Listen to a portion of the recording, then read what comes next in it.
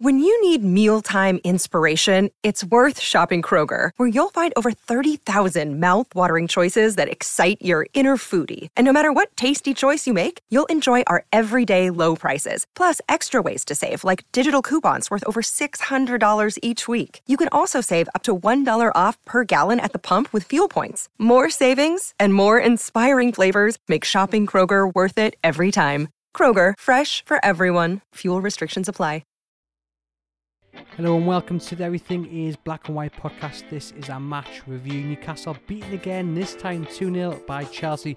I'm joined by Chief Sports Writer Lee Ryder, who was down at Stamford Bridge to get his analysis, his view on the game as Newcastle United's relegation worries deepen. Hello, welcome to the Everything is Black and White podcast on Facebook, Twitter, YouTube, and later on our podcast channel. I'm joined by Lee Ryder, who's back in his hotel after watching Newcastle lose to Chelsea down at Stamford Bridge, 2-0 to Chelsea. And Lee, it was more of the Newcastle we'd seen in recent weeks before the upturn in form. Just sum up your view on what you witnessed tonight. Yeah, it was pretty disappointing, to be totally honest. I thought they paid Chelsea far too much respect in the first half and just let them do exactly what they wanted to do. There seemed to be a big issue with Emil Kraft and the position Steve Bruce wanted him to play. Steve Bruce obviously wasn't happy with Kraft being too narrow in the defence, and I think he wanted him to try and push Werner out a little bit further to the touchline. That didn't materialise, and it resulted in about 7 or 8 complaints from the sideline to Kraft.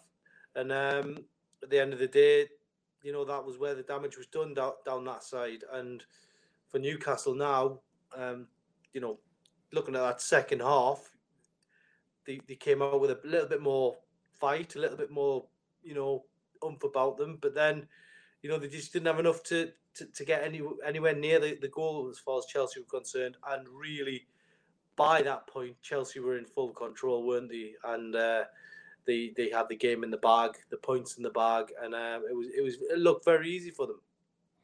It did, and you mentioned there they came out in the second half with a bit more oomph, but it was interesting in listening to Jamal Lascelles over on Sky Sports, and he said, you know, we need to realise we shouldn't need to go 1 or 2 down to get going, and that's very much the case and has been all season. And I think it plays into what many fans are saying on social media, that get beat off Chelsea. You know, they've got some good players and, you know, they're on a good run of form, but it's just the manner in which they've been beaten tonight again.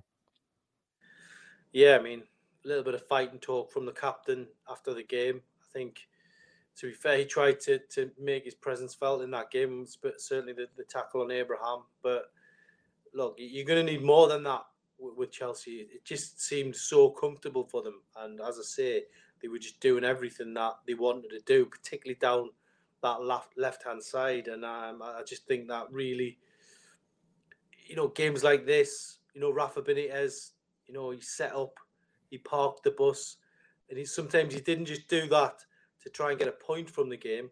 He did it to try and protect the goal difference as well. And today only lost 2-0 in the end, but could have been a lot more. It was a risk, and I just think, you know, Newcastle just weren't at it. You know, I don't know whether it's the late kickoff or, you know, the travel down to London, whatever it was.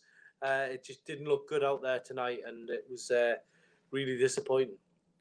They had 9 days to prepare for this game. Chelsea had played in the FA Cup against Barnsley, but it was Newcastle who looked lethargic and lacklustre. I mean, what do you put that down to? Well, I think there was a few changes made by, you know, Tuchel, the Chelsea boss, but he's got so much quality to pick from. But, you know, you've got to come up with a game plan that's going to be able to absorb that pressure. And, you know, Newcastle, they were lucky to only be 2-0 down at half time. Let's be totally honest.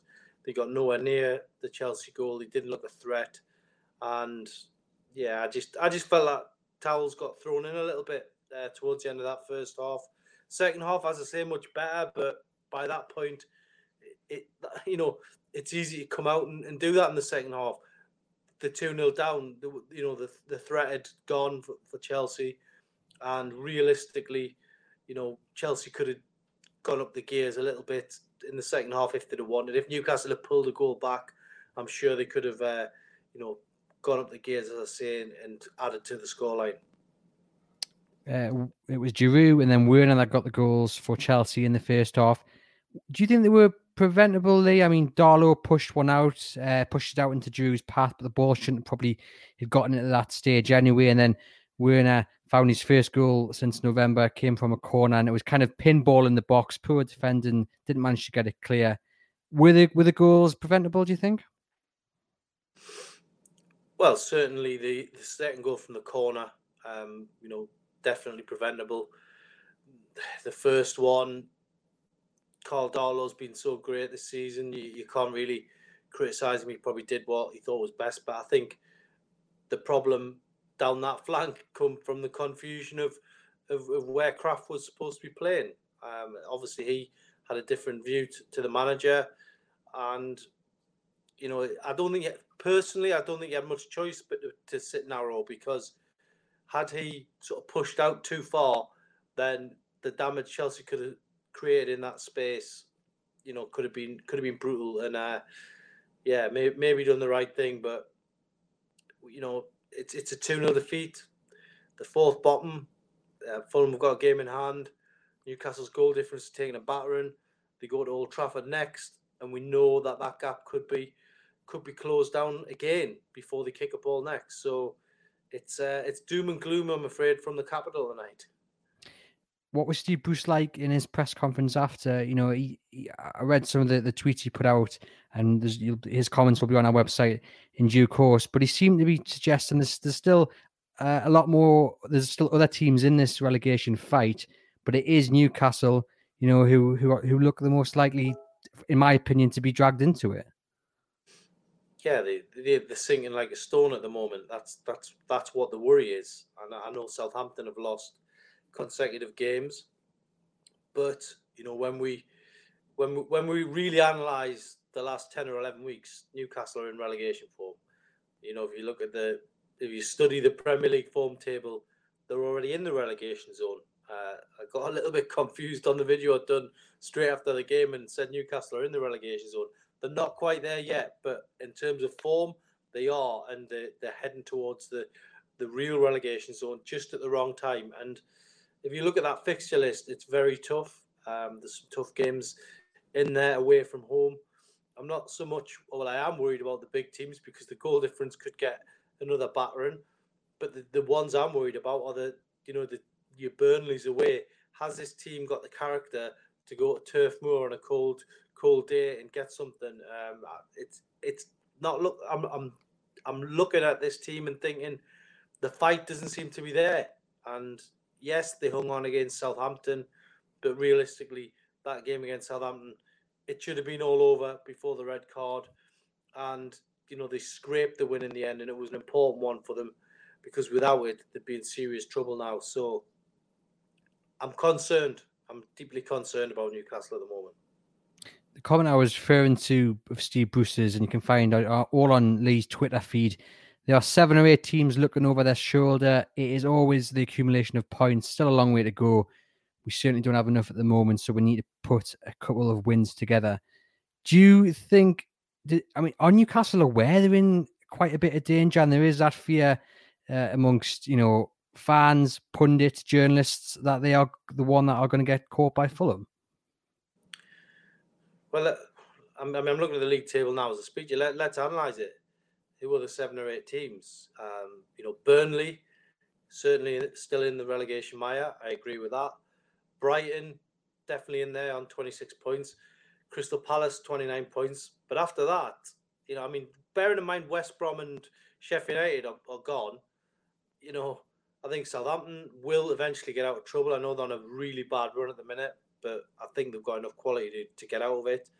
I think Wolves will get out of it because just on the back of the season they had last year, they're on 30 points now. They only need a couple of wins. I think Leeds, until yesterday, I definitely thought, they were going to push on to safety. They're on 32 points. Again, they only need a couple of wins. Arsenal are on 34 points. They're more or less out the equation. So, no, Fulham Newcastle, Burnley, Brighton, and maybe Palace are the teams in it. It's probably 5 teams vying for that one spot. So 7 or 8, I don't agree with that. And he said on the BBC that they were excellent in the second half, and there were positives to take from the second half as well. And look, they were better, but as you alluded to earlier on the show, it wasn't exactly difficult to be better in that second 45 than what they were in the first half. But what positives do you think Steve Bruce has taken from what he saw in that second half? Well, I'm going to sit and watch it again, the second half, and watch the whole game again, to be totally honest. But as painful as that will be, and I'm going to see exactly what was so great about the second half. Obviously, I think Willock had that chance that was tipped away, and the Shelvey free kick. But other than that, were Chelsea quaking in the boots? I don't think they were. As I say, even if Newcastle had pulled the goal back, I think they could have just gone up the gears and, got another couple of goals quite easily if they needed to. They didn't in the end. Thomas Tuchel was unhappy with his team, so that shows you the standard Newcastle were up against. But overall, disappointing night at Stamford Bridge. I have to be honest, I didn't expect them to do much in this game. A point would have been, I think, we'd be celebrating that tonight because it would be fantastic, but they never looked like they were going to get it. Look at the statistics. I think they tell their own sorry story.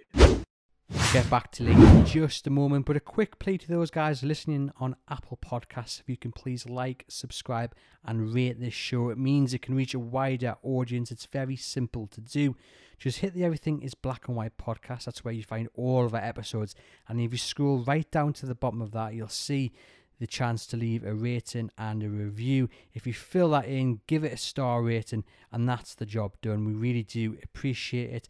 And if you want to have a chance of also winning Harry de Cosmo's book, The Black and White Knight, How Sir Bobby Robson Made Newcastle United Again, just head over to our Twitter feed and you can see the competition, which is currently running. We're now going to get back to Lee Ryder to finish off this Chelsea review. Penultimate question then, Lee. Obviously, Dwight Gale came in for Callum Wilson, and we all know what a massive blow Callum Wilson is, that injury to Newcastle. And he played in a similar position to what Wilson's been playing over the last couple of games, and it's worked really well. But it just didn't work tonight. And, many people wanted Gale to play, me included, from the start. I was happy to see him on the team sheet. But looking at what happened tonight in the 60 plus minutes he got, it just didn't work. And he was playing too far on the wing for me. Do you think Steve Bruce might look to maybe switch him into the middle for the next game against Manchester United, or a completely different striker starts? It's an interesting question. The debate starts again, doesn't it, over who should start in the attack. But at the end of the day, Gale has encountered the same problems Callum Wilson's had for most of the season. Lack of service. I think Thomas Tuchel mentioned it. He was talking about a lack of precision from his team, but they got the ball in the box so much in that first half. And I think, had Callum Wilson been watching that night, he would thrive on that, to be in a team that could create so much like Chelsea did. Gale would be the same. You're only as good as the surface around you, and sadly, Gale didn't get much of it. I have to be honest, being in the empty ground, Gale was, playing like a captain in some ways in terms of encouragement, keeping the troops motivated. I don't think you can fault his effort. I really don't. I think he did everything he could, given the circumstances. Sums it up really that his main contribution was a defensive clearance at the start. So disappointing from that point of view, but overall, I think Newcastle will leave here very disappointed. The final question, we'll just dive into your match report. And in there, you can find that on Chronicle Live. You see, we're now down to the last 14 matches, and United's top flight lives could depend on whether they decide to act or not in terms of a change in the dugout. Let's remember that the remaining fixtures include the trip to Old Trafford, visit Liverpool, Leicester City away, Arsenal and Man City at home. Do you think Steve Bruce, the defeat tonight, and say if he loses again against Manchester United and Fulham pick up another win, does the pressure then start to build even more than it already is on his shoulders? Well, I think the pressure's already there, really. And if we were playing in front of crowds, then I certainly think the St James's Park faithful would be making their feelings loud and clear. I've got no doubt about it. This team is playing as badly in parts as Steve McLaren's team was. Going back further, before Alan Shearer took the job, when Newcastle were right in the mire, and then they didn't even pick up after Shearer had come in. So they are playing like a team that is potentially going to get relegated, and I can't put it any other way than that. And if they don't pick up soon, then they will slip in the bottom three, and then it becomes like quicksand. Then it becomes a real problem, because the panic sets in, and then you just have to decide. You might not have enough games left, and then it's a gamble. If you do change manager and it doesn't work, like it didn't work with Shearer, like it didn't work with Benitez. Remember, Rafa Benitez has got a relegation on his CV as well. You're in trouble. So Newcastle have got what they got now, 14 games left. It's not many, and they need. And when you look at that fixture list, you could probably chop it down to about 6 or 7 games where they'll realistically be in with a shout of winning. So they need to do something quickly. Whether it's change manager, who knows? That's for someone else to decide. I know that the management team don't like people bringing that up, but at the end of the day, relegation form, they spent a lot of money in the summer. Yes, they've had COVID problems, but clearly something isn't working out there, and I just wonder what. I'd love to spend 10 minutes with Mike Ashley and see exactly what he feels about this situation and how much jeopardy the team are in and the club are in, because obviously if they get relegated, the takeover could be completely off. They then would be in the Championship with very little money because of the pandemic. It's a worrying situation. It's very real, and it's whether they wake up to it and whether they realise what a situation they're in. Indeed, it's a results-driven business, and I think many other clubs, as our readers and Newcastle fans point out on social media, the question maybe being asked a lot more frequently, and we already might have had the answer at some other clubs. But Lee, for the moment, thanks for joining us. Safe travel back to Tyneside, and we'll no doubt speak later in the week.